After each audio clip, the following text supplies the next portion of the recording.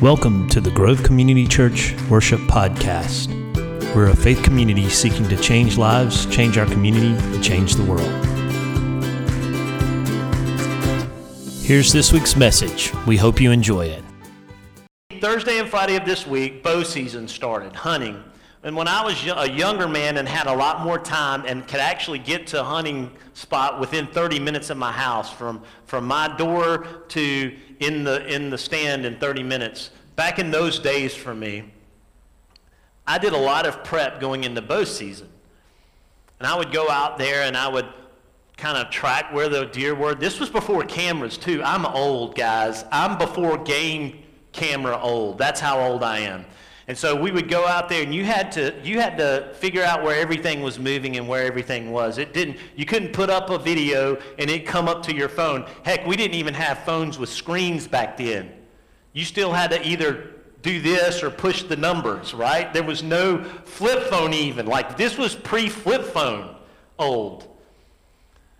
And you had to go out and get in the woods and scout. And it was not uncommon for me to go out there and spend a half a day in the woods just trying to figure out where I wanted to sit my stand. And because I hunted at that time with a recurve, I had to be right in the middle of it.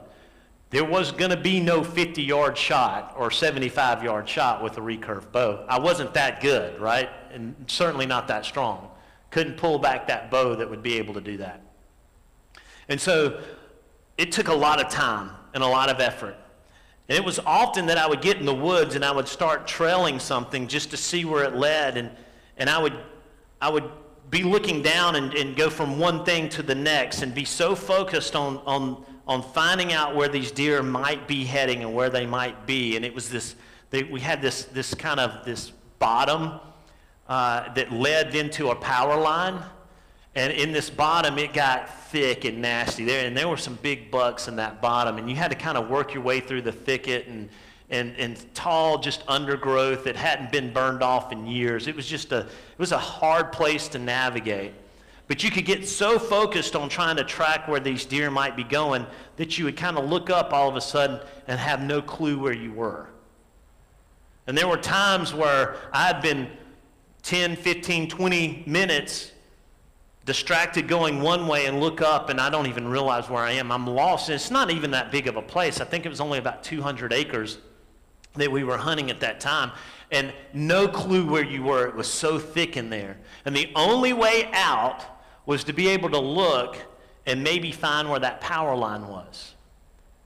And one time I found it and I walked out to the power line thinking I was in one place, and I look up and I was about 400 yards from where I thought I was. It was that disorienting. You see, sometimes we get so focused on these little rabbit trails and going off in our own direction that we wake up and we realize that we're way off from where we thought we were going to be. And it's amazing that when we set our eyes on the wrong things, even if it's just slightly wrong, we end up somewhere way off from where we should be or want to be. You think about it. If you take a 1-degree turn to the left, 1 mile down the road, that's not going to put you too far off course, is it? But if you take a 1-degree turn 500 miles down the road, you're going to be way off course. This probably happens in your field, I'm guessing, Jeremy. Is that right? Yeah. When you're moving dirt and you've got these plots, and I would imagine for Andy when he's planting his cotton and his peanuts, if he didn't have that GPS device on there, you could end up with that line going way like this, even though you don't realize it. Guys, sometimes things that we think are okay that fall within the realm of, okay, this isn't too far off track, can end up sending us in a direction that down the road we don't want to be. Now that's scary to me. I don't know if that scares you a little bit. Not like frightening to where I don't want to make a decision scary, but it's a little bit scary to know that if I'm not careful, just a little bit off of a decision, a little bit off of what my focus is on, and I can end up somewhere that I don't want to be. I'm not going to draw it up on here because this board's not erasing real good, but I was going to draw that and show you. We're going to save this for some of your responses in a second. Today we're going to look at this Proverbs pericope, this little section of Proverbs. It's Proverbs 4, verses 20 through 27, and it's going to talk to us about what it means to have wisdom and how wisdom sets our course. Wisdom sets our course. What you need to know about this section of Proverbs, as you go on later in Proverbs, there's a lot of almost one-liners of wisdom, like the wise man does this and the foolish man does this, and that's kind of it. That's the proverb. Well, this section of Proverbs is actually a section of lectures or teachings, and this is lecture number 7 in the book. So we're coming to this section, and this is the 7th kind of lecture, and they're divided by these in this part of it, by the saying, my son, be attentive. And so we're going to look at this short little teaching, and we're going to try to find application for our life. So if you have your Bibles, turn to Proverbs 4, verse 20 and following, or follow on the screen or your smart device. My son, be attentive to my words and incline your ear to my sayings.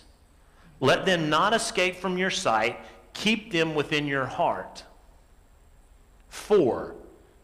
So there's a transition there. Anytime you see the word for or therefore, you ask yourself, what's it there for? For. It's causal. There's a cause and an effect. And in this case, the cause is what's about to be said, and the effect is this not letting them escape from your sight. We don't have time to get in the weeds in that, but just understand that this is the pattern of this teaching. So there's an introduction, verse 20. Listen to what I'm about to say to you. In verse 21, take these things and keep them within your heart. And then everything that is going to be said from 22 on is under this heading of keeping this stuff in your heart. For they are all life to those who find them and healing to all their flesh. So what I'm about to teach you in verses 23 and following? Keep your heart with vigilance, for from it flow the springs of life. Put away from you crooked speech, and put devious talk far from you. Let your eyes look directly forward, and your gaze be straight before you.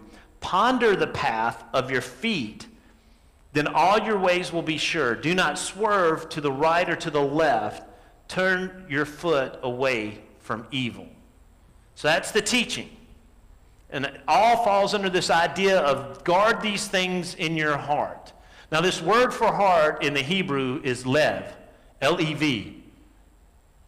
But it doesn't mean your physical heart only.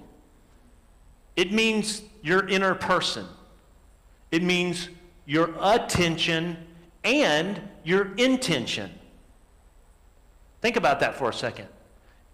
It's where you attune and what you intend to do with. It's your attention and your intention. It's also your will. So what he's saying is, look, guys, your inner being needs to be tuned into one frequency. It needs to be focused on one plot. I don't know about you, but sometimes I like to plot a point if I'm going somewhere, and then I get directions to that point. And again, if that point is off just a little bit, my directions are going to be wrong on Google Maps, right? They're just going to be wrong. But if I put the point on the right thing at the right place, then my directions will be correct. So he's saying if we put our pin, if we pin the right thing, if we're going in the right direction, if we have the focus on the right thing, then we will live, we'll attune our heart to it, and our will align with that. So let's kind of pick this apart then. Keep your heart with all vigilance. Now, this is an English translation of a Hebrew idiom. So this was a saying. So he's saying, in essence, the thing that you care most about, care about it the most, almost. That would be kind of a translation of what the Hebrew actually says here. So keep your heart as the most important thing, attuned to the most important thing. For from it flows the springs of life. So because there is a double, we just say vigilance in our English translation, but in the Hebrew it hits the same idea twice. It uses twice. This idea of, look, this is important, this is important. It says it twice. Keep your heart. And what do you think he means by heart? I mean, what do you think he means by keep your heart? Not rhetorical. What does that mean, keep your heart?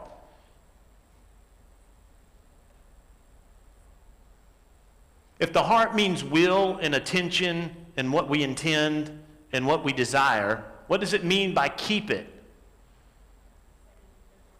Say that again. Steady your focus. Someone said something over here. Hold it to a standard, right? So have a focus, hold it to a standard. That's what it means to keep. Have focus, hold it to a standard. Focus your heart where it needs to be and keep that standard. So if you're farming, there's a standard that you got to keep.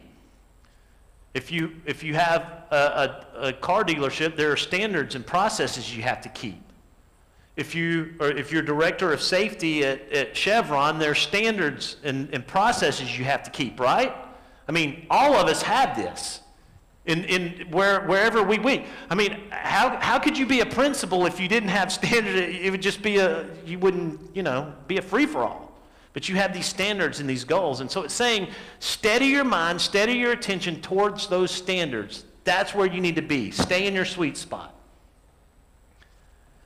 For from it flow the springs of life. Put away from you, and then now he's going to talk about what it means to steady your attention and to keep your heart. Now he's getting into specifics. Put away from you crooked speech and put devious talk far from you. So the first thing that we do, if we're going to stay attuned, if we're going to keep our heart, if we're going to keep our will where it needs to be and steadied, then we need to put away crooked speech and devious talk. Wow. Okay, I can't check that first box. I don't know about you, but okay, I'm done. Uncle, I blew it already. Put away from you crooked speech and put devious talk far from you. I mean, crooked speech and devious talk doesn't mean, it means anything. It means talking bad about another person. It means calling a politician names. It means what I do when I drive down Airport Boulevard. I'm guilty of this. So if we want to steady our hearts and we want to keep our hearts and our attention attuned and focused on the right thing, we have to put away crooked speech and put away devious talk. So there are things that we have to put away from us. Then he says, verse 25, let your eyes look directly forward and your gaze straight before you.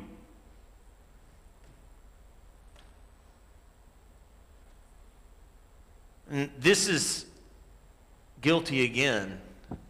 How many times in a day it's like this? This is where the tyranny of the urgent comes in.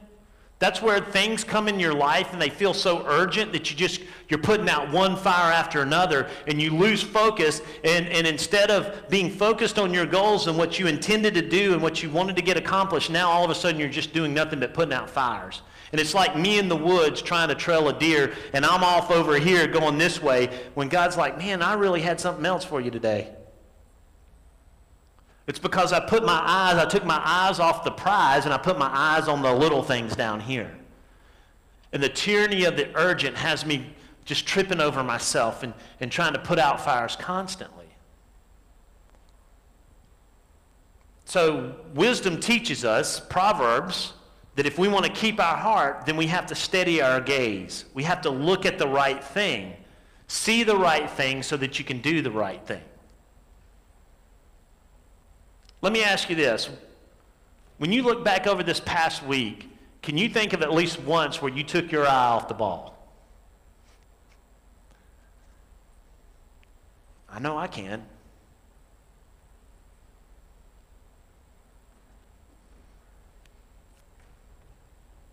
Then he goes on, verse 26, ponder the path of your feet. Now, this is an interesting saying here. Ponder, carefully think about your next step. Don't just charge ahead. It's not ready, fire, aim. Which again, we get caught up with this tyranny of the urgent so often. We're just charging through the day and we're just blowing through it, right? And we don't stop and ponder our next steps. We don't stop and focus on the right person and the right thing. And so we just are blumbering, taking these steps, and we're taking missteps all over the place. And we're like me in the woods trying to find my way back to my Jeep, and I'm wandering around in circles. And I'm like, oh, wait, I've been here before. Wait, where am I now? And it's because I haven't kept my eyes on Christ. So ponder, think through, what is your intentional next step? Because if we do that, if we take time to consider our next step, take time to consider our responses, take time to prayerfully consider our to-do list for the day, take time to figure out how we're going to handle this relationship and this person. If we take time and we intentionally bring it before the Lord and decide, Lord, I want you to help me take this next step. If we do that, we will stay in our lane. We will stay in the direction we're supposed to be. We won't be off 1 degree or 2 degrees or 20 degrees. We'll be right where we're supposed to be. Ponder your path. What is your next step? And then finally, do not swerve to the right or to the left. Turn your foot away from evil. And again, how often do I fail at this? I know the direction I'm heading, and I know if I turn to my left or to my right that I'm going to be going the wrong direction. But I willfully choose it. Anybody else do that? I know this is where God wants me to go, and I know that if I step off to the right here, I'm going to be going in the wrong direction, or if I step off to the left, I'm going to be doing something I shouldn't do, and I know that, and I choose it willfully. But if we want to really keep our heart, we have to keep our gaze. We have to ponder our footsteps, we have to be intentional, and we have to say no to the distractions. We have to say no to the temptations that want us to go to the left or to the right. And that's hard. It's hard to say, you know what? God, I know you want this, and so I'm going to stick to it, but I really want this other thing. I know, God, this is what I should be doing, but I really want this right now. You have to have some fortitude there. And the truth is we've been given the ability to do that. And Paul tells us that there is no temptation that comes in our life that we can't say no to. No temptation. Every temptation we face, God provides a way out, and it's never something we can't say no to. Every time, every single time. And so what wisdom is teaching us here is that if we keep our gaze on Him, and if we mindfully, intentionally take our steps in the direction that He wants us to go in, if we're not distracted by the tyranny of the urgent, and if we don't give in to temptation, our heart will be where it needs to be. And from that flows real life.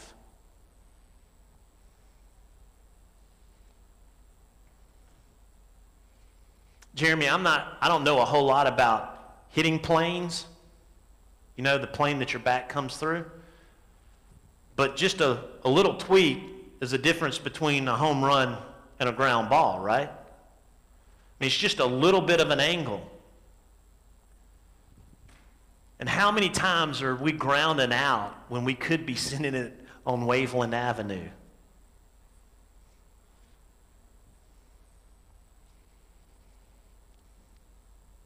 How many times?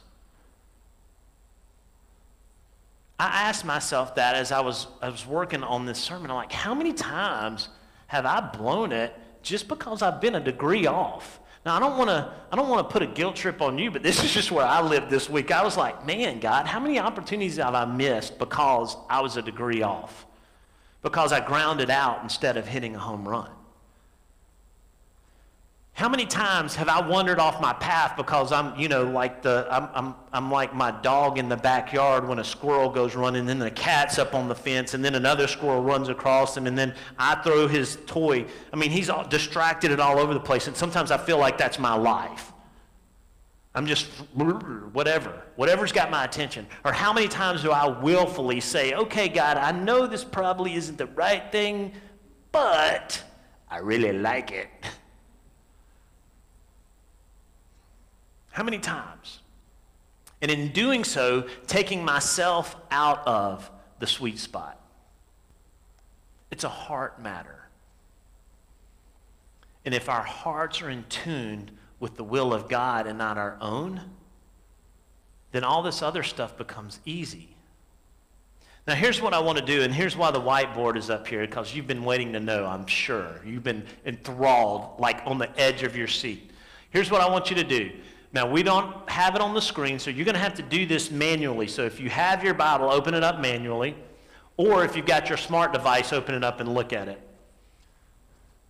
There's recurrence that happens here in this teaching. There's a recurrence of body parts. Now, anytime you're reading Scripture and you see something that stands out like a theme or the recurrence of something that happens over and over again, you have to stop and go, whoa, wait a second. There's got to be a reason behind this, and there's always a reason behind it. So there's a list, so I want you to tell me what body parts you see in the Scripture. Don't just yell out body parts, Billy McGee. Heart, all right, that's the first one, heart. Or not the first in order, but it's, the one we talked about. Ear. Mouth. Eyes. Feet. Anything else? Skin. Foot.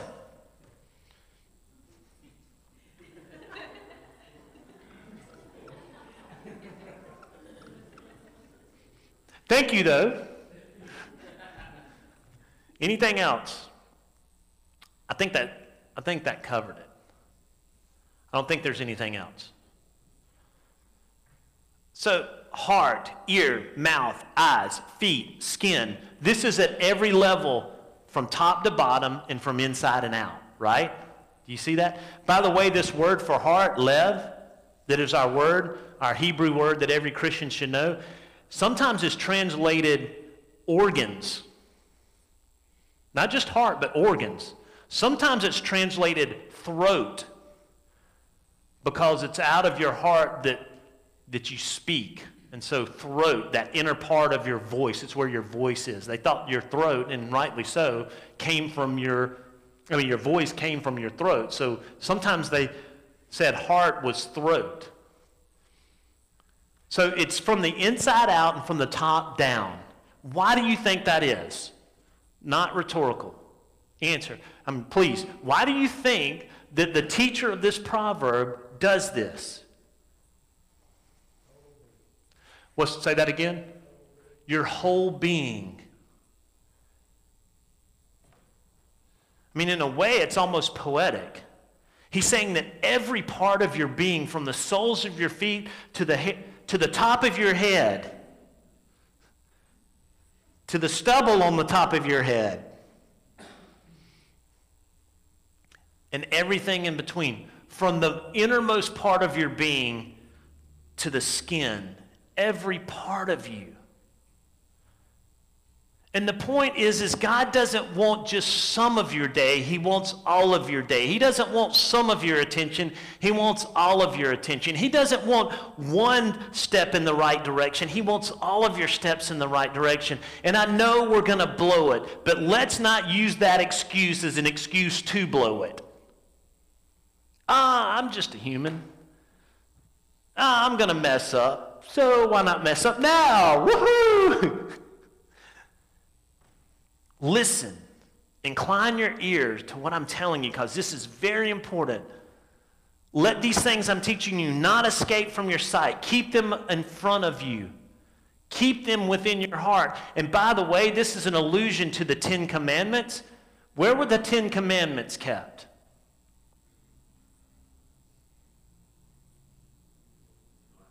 Very good. Ark of the Covenant. Thank you. I knew you knew it. I was just waiting. All right, in the Ark of the Covenant. Where was the Ark of the Covenant kept? In the Holy of Holies. And what occurred in the Holy of Holies? What else was in the Holy of Holies? I'm not talking about furniture. What else was in the Holy of Holies? God, the presence of God. And so this illusion for keeping these things in your heart is an illusion for stay in the presence of God. Stay in relationship with Him, with all of your being, with all that you have. And this world will be a better place. The whole, but He wants all of it. I want to challenge you to something. Throughout this week, every day, I want you to turn back to this verse. These verses, Proverbs 4, 20 through 27. And I want you to read them, and I want you to read them in the morning, and let it be your true north. Let it be the thing that you set your compass to. And if need be, if you're anything like me, it's a need be, turn back to this throughout the day. Maybe 2 more times, maybe 3 more times, maybe 5 more times, I don't know, maybe once an hour, maybe set your chime on your watch or whatever. But I want to challenge you to do that. And maybe this becomes a habit for you. Because this world throws a lot of distractions at us and a lot of opportunities that aren't always the right opportunities. Guys, let's set our compass. And let that compass be Christ. Let it be God. Let Him be the one that guides our hearts. That day when I broke out of the woods and I finally got to the power line and I was like, oh yeah, I know right where I'm, oh my. I had what should have been just a matter of minutes to get back where I wanted to be was like tracking through swamp. Literally, that power line, because it had been chewed up from power trucks over the years and then rain and saturated, it was muck. And my boots up to here were covered. And every step was just a slog fest out of that mire and that mess. And it was miserable. And by the time I got done, I was like, that'll never happen again.